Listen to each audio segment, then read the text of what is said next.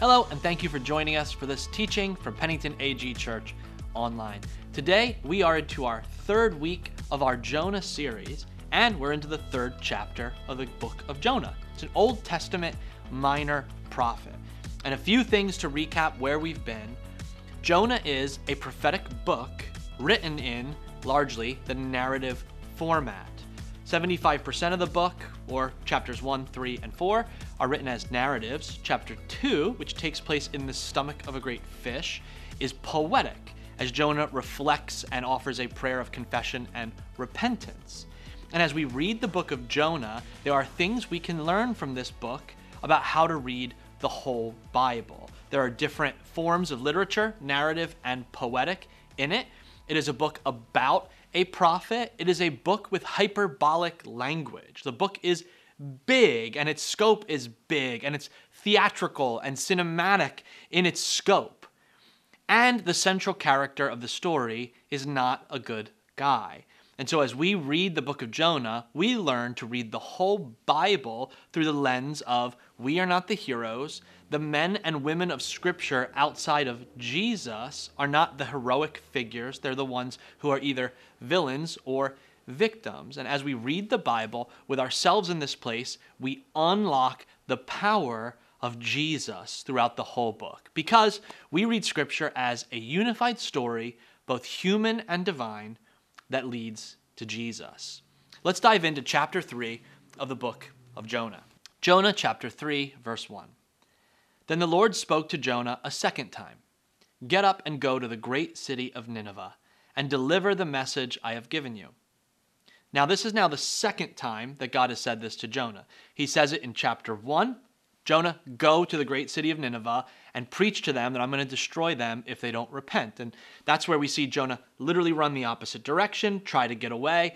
There's a storm, he's thrown overboard, a giant fish swallows him, and now spits him onto the coast. And while he's on the coast, God speaks to him a second time and says, Jonah, get up and go do what I asked you to do. Go to Nineveh. I think what's beautiful about the language here is God actually changes his wording to not include all the details. Because he's like, you've heard this before, Jonah. I'm asking you to go back and do what I told you to do before. So many times we want God to speak to us 50 million times. But go back to what you felt God speak to you in the first place and allow him to guide you forward. Continuing in verse 3, this time Jonah obeyed the Lord's command and went to Nineveh, a city so large that it took 3 days to see it all. It said 3 days to see it all would be a city maybe 8 miles across, and then the circumference would be that. I don't know if there are ancient cities that big that it would take 3 days to walk around, but it's part of the language of this story. Everything's huge. Everything's dramatic. Jonah doesn't just run away. He runs as far as exists in the known world at the time. Jonah is not just in a boat thrown overboard. He's in the middle of a chaotic storm that's tearing the ship apart. He doesn't just fall into the ocean. He says, I sank to the bottom of the sea, the bottom of the mountains. And he's not just washed up on shore. A ginormous, monstrous fish swallows him, spits him out onto the coast to a giant city. This is part of the language of Jonah and part of the way Scripture is written to help us understand how big the scale and scope of what God is doing is. Verse 4, on the day Jonah entered the city, he shouted to the crowds, 40 days from now, Nineveh will be destroyed. The people of Nineveh believed God's message, and from the greatest to the least, they declared a fast and put on burlap to show their sorrow. Jonah sort of phones it in. That's not the best sermon I've ever heard. That one sentence, 40 days from now, Jonah will be destroyed. It almost feels like, from what we know of Jonah in the book, he doesn't even want them to repent. He's trying to do a bad job and just shares that, but it works. It works. They respond to it, and Jonah, even though he's done the least possible to get to this moment, God still works through him to speak to the people of Nineveh. They hear from God, and immediately they're obedient. When the king of Nineveh heard what Jonah was saying, he stepped down from his throne and took off his royal robes. He dressed himself in burlap and sat on a heap of ashes. Then the king and his nobles sent this decree throughout the city. No one, Not even the animals from your herds and flocks may eat or drink anything at all. People and animals alike must wear garments of mourning, and everyone must pray earnestly to God. They must turn from their evil ways and stop all of their violence. Who can tell? Perhaps even yet God will change his mind and hold back his fierce anger from destroying us. If you get a humorous image of animals putting on repenting clothing and being sad, that's part of it. And this is part of the language of how big the scale and scope of what's happening is. Even the animals need to repent and put on sackcloth. But Jonah doesn't go to the king. He finds out about it, and then he responds in a huge way. Continuing, when God saw what the people had done and how they had put a stop to their evil ways, he changed his mind and did not carry out the destruction he had threatened. God responds to their obedience. In this immediate moment, there's a lot to unpack in this last sentence of chapter 3. A lot about God changing his mind. What does that mean? How does God change his mind? How does God change his mind on such an immediate change and quantify this as a true change? Even though we know about 150 years later, they are destroyed for their sins and their violence, so it doesn't stick for generations. How does God see this? But what the author of Jonah wants us to take away from this is God's response to obedience and God's response to confession and repentance of sin. Jonah is a book about obedience, our failures and the consequences of when we are not obedient, and God's faithfulness to work through us when we are obedient. And let's look at this a little closer, because as we see in verses 1 through 4, obedience beats sacrifice every time. Obedience is more important than sacrifice. Scripture says this plainly, but we see in the story of Jonah, God just wants his people to be obedient. He wants them just to follow God's commands and will for their lives. He wants us to live as he has made us to live. And many times we would rather the giant emotional response, expression to God when we feel sorrow, when God just says, just do what I've called you to do. Be the people I've made you to be. Jonah has tasted the result of what happens when he is inobedient, when he flies in the face of obedience. We see what the consequences are for Jonah. We see disaster on a ship. We see near drowning in the ocean. We see the monstrous fish. And we see even for Jonah, even in his disobedience, he still ends up back in where God has called him. And so Jonah has seen the consequences of disobedience. And Jonah can say at this point, and we see actually in chapter 4, Jonah still is bemoaning of his own sacrifice. Oh, I did all this, or I've suffered this much. And God centers him back in the beginning of this chapter and says, I've called you to be obedient. I haven't called you for emotional demonstrations. I haven't called you for vast gestures. I've called you for obedience. I've called you to live as I've made you to live. I've called you to live as my image bearer in my will, close to my heart, and with a heart for others. I've called you to be obedient. 1 Samuel chapter 15, verse 22 says it famously like this, and this is a story before Jonah's time about King David and King Saul and Saul's failure in disobedience. Samuel, the prophet at the time, replies to Saul, "What is more pleasing to the Lord, your burnt offerings and sacrifices, or your obedience to his voice? Listen, obedience is better than sacrifice, and submission is better than offering the fat of rams." This time, Jonah is obedient. After the miraculous moments and being spit back on the beach, Jonah is finally obedient. He takes action, says he gets up and he goes to Nineveh. He speaks with words in obedience, but we don't know Jonah's feelings at this point. In chapter 4, it's kind of revealed we see his feelings. Even in doing this, he's still not feeling it. He's still not glad about it. He's still not entirely loving in his heart and emotions to the people of Assyria and the capital of Nineveh, but he's loving in his obedience of expressing God's love and mercy. And one of the great things we see about what God has called us to do is he cares more about our actions than about even how we feel about those actions. And if we are obedient and consistent in the small things, we do not need to do the giant gestures of sacrifice. We can avoid a lot of pain. Jonah could have avoided 2 whole chapters of this book by being obedient in the first place. And many of us could avoid a lot of the suffering in our own lives by being obedient initially, by responding to a small moment of God's voice and doing it, by responding to a correction from another loved one in the church, in a small group of pastoral presence, or even reading scripture and having it convict us. By being obedient, we can avoid a lot of our own suffering. Oftentimes we have to go through our suffering to then kind of realize it. I do this. Actually, a story from a few years ago. One of the things that I struggle in as a pastor, and I'll be totally vulnerable with you in this video, I love teaching, I love vision, I love investing in specific leadership people and discipling.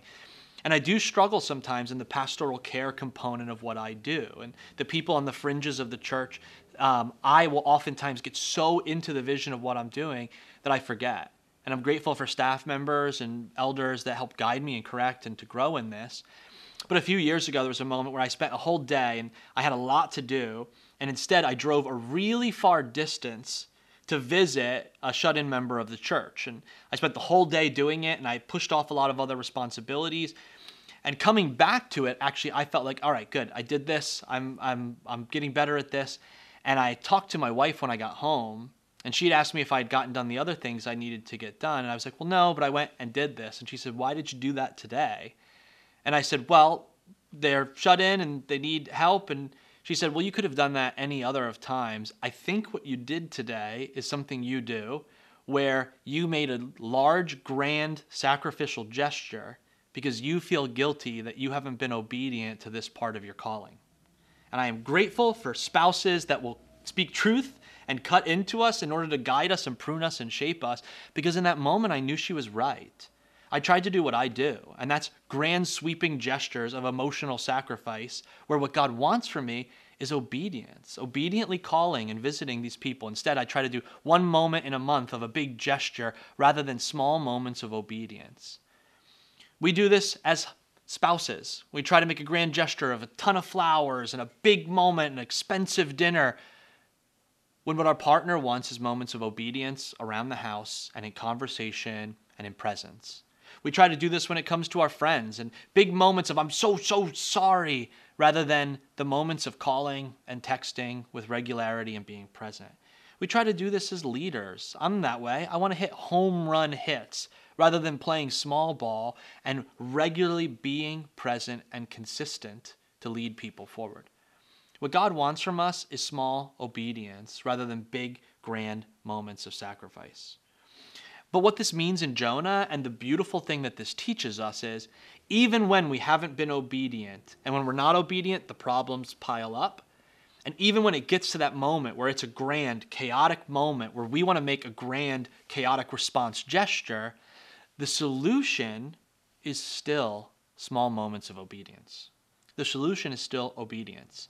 If you've lost trust in somebody else, if you've lost momentum in it, if you've lost consistency in your own spiritual life, it's not a grand gesture. When we fall behind in devotionals, don't spend Saturday reading 51 chapters. When you've fallen into a sin moment, don't spend hours at the altar. When you've failed somebody, don't go way out of your way to make these gestures. And you can do those things, and they're still good, but they're not the solution. The solution is coming back into the moments of obedience. And sometimes those emotional expressions will galvanize it in us, will galvanize us to move forward.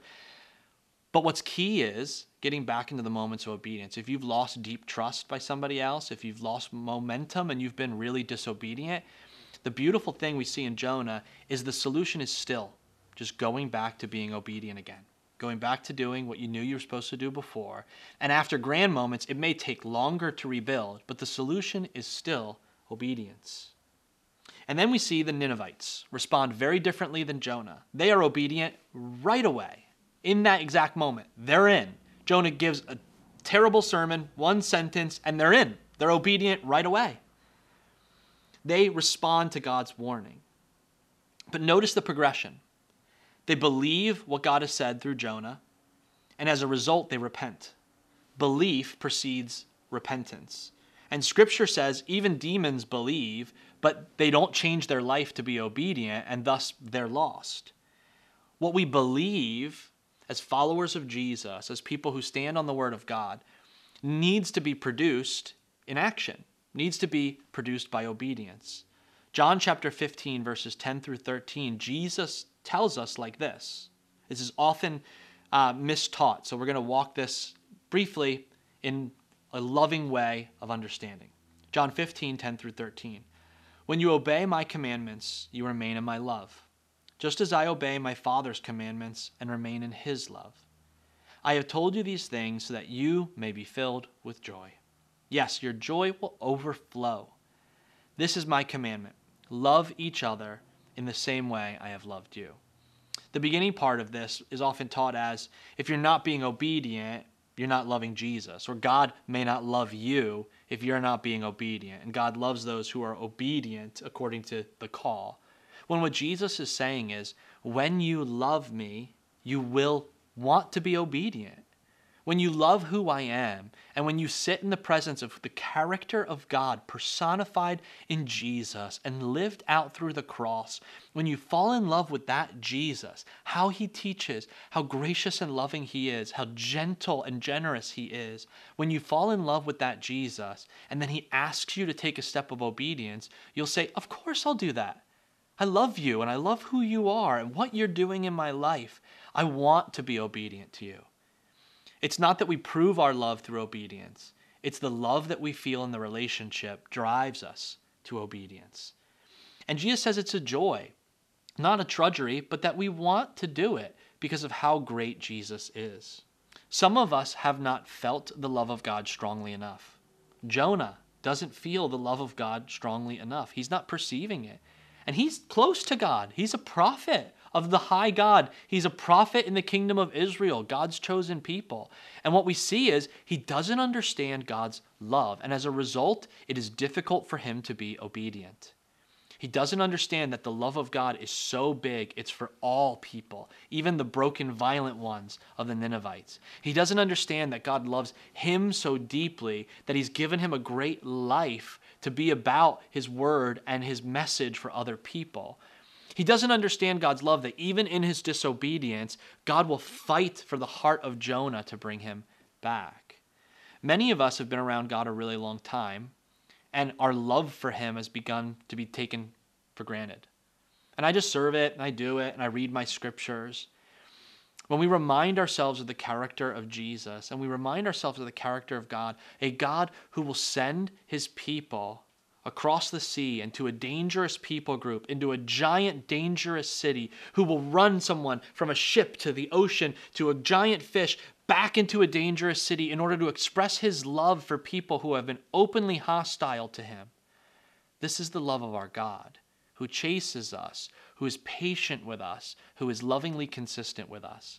When we understand that love, we are now able to be obedient. Many of us need to begin with that. Begin with the nature of God in order to move into obedience. The Ninevites respond in this moment. They hear of this God who, instead of destroying them, is going to give them a chance for mercy, and they're overwhelmed, and they respond in obedience. To be obedient, we don't just try harder. We return to the source of love and mercy in Jesus Christ. And this brings us to one of the central ideas and messages of the book of Jonah and the Bible itself. God wants us to love our enemies. God wants us to love others who may not love us, who are not kind to us, who may hate us. Because we are enemies of God in our own disobedience, and he still loves and pursues us. Paul, early church planter and writer, says this about it in Romans chapter 5, verse 8. But God showed his great love for us by sending Christ to die for us while we were still sinners. Before we talk about loving others, we need to understand that God loved us when we were disobedient to him, when we were opposed to him, when we were in our own self-interest and pride. We were enemies by our own decision of God, and he bridged that with his love and his mercy. This is where Jonah fails so much. He doesn't see himself as someone disobedient to God, loved by God's mercy. He sees himself as one of God's chosen people who deserves God's love. And the Ninevites are not God's chosen people and don't deserve his love. And what God says is every human being is undeserving of my love, and I give it by my great capacity of grace, mercy, and forgiveness. And Jonah, if you don't understand that that is how I've called you and loved you, you will have to live out this adventure to see how deeply broken you are and how greatly gracious I am, so you know that I can also extend that to these people.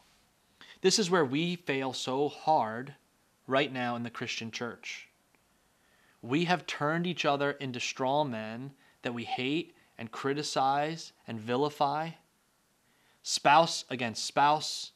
Older church members against younger church members. Conservatives versus liberals. Christian versus non-Christian.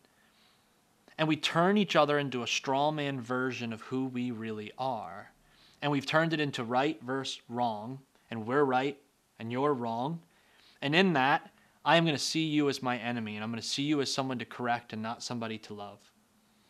What Jesus teaches us is the one without sin is the first one to cast the stone. And the one saved by grace is the one who is first to extend the olive branch of love and mercy. Jonah has every human right to hate the Assyrians and to see them as his enemies. They want to destroy the Israelites. Eventually, they will destroy the northern kingdom of Israel. But God asks him to take a step of grace before they are asking for it. Is going into enemy territory a better situation for Jonah? No, it's dangerous. And Jonah, even in his perceived notion that it's not going to be good, even after refusing to go, God still draws him to go. And Jonah still doesn't want to love his enemies. But love for neighbor, whoever that neighbor may be, trumps our love of nation or our individual ethnicity or our own political persuasion. The Apostle Paul reminds us that we are neither Greek nor Jew, slave nor free, male nor female. We are one in Christ Jesus, and we all are image bearers of the great and high King, Jesus, God himself. The story of Scripture, we are all one in God's creation. Through our own sin, we become other to each other. As we try to solve that in our own human rights, we splinter even further apart until we receive the oneness in the perfection of Jesus Christ, God in flesh, who leads us to perfect oneness on the day he returns and makes his kingdom one, heaven and earth. The king of Nineveh is aware he's wrong before Jonah even gets there. He simply needs the grace of God through Jonah to see it. It says in verse 8, turn from our evil ways. He knows that what they do is violent and overthrowing, and he just needs an extension of grace. Matthew chapter 8, verses 5 through 7, we see an example of Jesus living this out himself. When Jesus returned to Capernaum, a Roman officer came and pleaded with him, Lord, my young servant is in bed, paralyzed and in terrible pain. Jesus said, I will come and heal him. The Roman centurion is a representative of the people group oppressing Jesus' people, oppressing God's chosen people, God himself in Jesus. This man represents people oppressing Jesus' kingdom. He doesn't deserve Jesus' grace and mercy. He is one of the soldiers representing the kingdom who will put Jesus on a Roman cross and put him to death. But Jesus shows mercy to him. He shows mercy to the enemy of his people. Jesus is love embodied, and love reaches out across hate and hurt. And now I am not saying, as many voices are right now, we need to reconcile just for the sake of reconciliation. I'm not saying that. And the book of Jonah is not saying that. Jonah didn't come with a message of let's come back together and don't change yourself and don't correct your sin or your violence. Jonah comes and says you must turn and acknowledge your sin. You must acknowledge your brokenness. You must repent from what you've done. But if you do, we will come back together as God's kingdom and we will see his grace and mercy move. And so we still move to call out the sin and brokenness of this world. But as we do so, we do it with mercy and love. Lastly, we see one of the most beautiful aspects of Jonah is that God responds to a repentant, humble heart. He does. It's one of his very natures. That when his people humble themselves and when they repent before him, God responds. The Ninevites go nuts when Jonah preaches to them. As I said, it's not a very good sermon, but their response is like the greatest response to a sermon you could ever imagine. Jonah comes in, he goes, you gotta repent, or in 40 days you're going to, and they're like, oh my goodness, in 40 days we gotta repent. Everybody get on your knees. Everybody repent. Confess, we've been doing this wrong. Get your animals. Make your animals repent. Someone tell the king. And the king's like, oh my goodness, we've been doing this. We gotta get down out of here. I'm gonna go into dust. I'm gonna change my clothes. I'm gonna repent before everybody. As a whole nation, we're all gonna confess. As a preacher, that response is like, that's amazing. That's the best response you possibly could get. And we see in their response, and again, as Jonah writes, the responses are over the top. And as they respond over the top, God responds to their confession and repentance. This story is like the story somebody shares of the atheist bully in high school that goes to one youth group and he confesses his sin and changes his life. A New Testament example is Luke chapter 19, when Jesus invites Zacchaeus to dinner together. Zacchaeus confesses and changes immediately and repents immediately. And Jesus says salvation has come to this home. When we are open to correction, and when we are open to be teachable, and when we respond to correction with humble confession and repentance, God moves in to our humble heart. James chapter 4 and 5 all give us a rundown of what this looks like as Christians, not just Old Testament examples, but as followers of Christ. When we confess and repent, it requires action, and we need to be open to be corrected. In their humility as Ninevites, God responds. And this chapter exists in Scripture for one main purpose: to challenge us as followers of God. How open to correction are we? How do we respond when someone points out our own sin? It's not an accident that in Jonah, he is called to go to the worst people, the people who are going to murder his kingdom, the worst of all worst. It's not an accident that the central prophetic character of Jonah, who should be the hero in our minds, is the least repentant and most stubborn person. It's not an accident. It's God teaching us something about his character. And God is saying, even the worst possible people, if they confess and repent, I will show mercy. But if my people who know me and have read my scriptures and have heard my voice believe that they are beyond correction, I will embarrass them and I will reach out to others. You may know me, but if your heart is not soft to hear from my voice, I'll move on to another. And I'll embarrass you by choosing the worst people. It's what Jesus says to the Jewish community of his day. If your hearts are not soft and you are not open to correction, to hear my voice, I will move on to another group. I will move to the Gentiles and I will bring my will through them. I think about this story of Jonah, and I think about the church of where we are today. I think about the white evangelical church in 2020 and 2021. I think about how open are we to correction. And I don't mean this as a judgment on any side or any identity. What I mean is, do we have a posture of humility? Do we have a posture where we are quick to confess and quick to repent and humble of heart to hear God move and work among us? Or do we dig our feet in? Do we fight back for our own pride and identity? Is it hard for us to admit when we are wrong and to receive correction? I think about another Old Testament writer in 2 Chronicles chapter 7, verse 14. Then if my people, who are called by my name, will humble themselves and pray and seek my face and turn from their wicked ways, I will hear from heaven and will forgive their sins and restore their land. Can we be a community that quickly moves into repentance and quickly moves into asking God to highlight our sin and to move us into correction? Because what the author of Jonah teaches us is we are God's chosen people for him to work through and move through us. But if we are disobedient, he will move to others and he will lead them and guide them in order to accomplish his will. God's people are not defined by an ethnicity. God's people are not defined by how often they go to church or who their parents are or what community they grew up in. God's people are defined by the humble of heart who recognize their sin and need of a Savior in Jesus Christ and confess their sins and walk forward in obedience. Are we seeking the obedience of God, and are we open to his correction and will? As we read Jonah, let's be like Nineveh.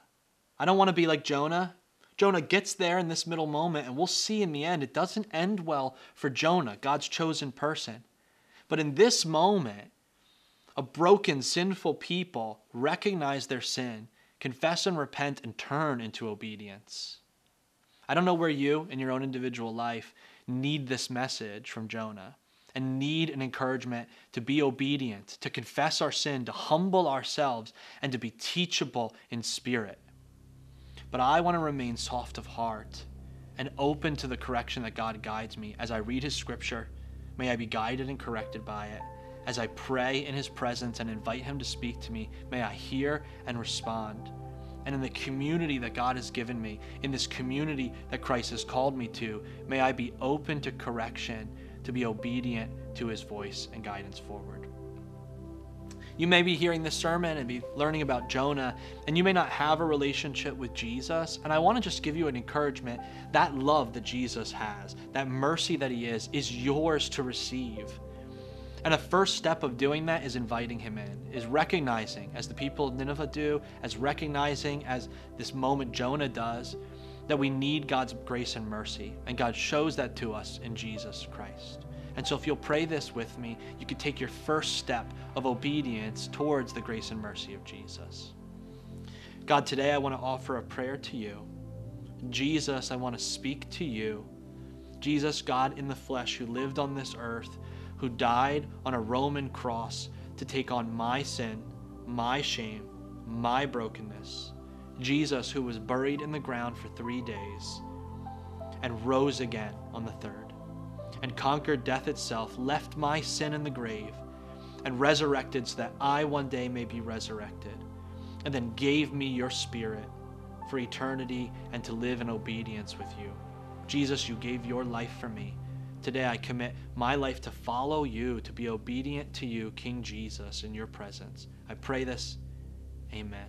I pray this prayer at the end of every sermon. I give it open for anyone who has never followed Jesus before. But in light of this chapter 3 of Jonah and confession and repentance, I just want to encourage any of you listening and watching this, may we make this our prayer every day, to confess our need for Jesus, to repent of our sins, and to be open to the leading and correction of his Holy Spirit. I pray that as you do so, you will be in his obedience and you will experience his love and joy more and more. Thank you for joining me for this teaching from Pennington AG Church Online.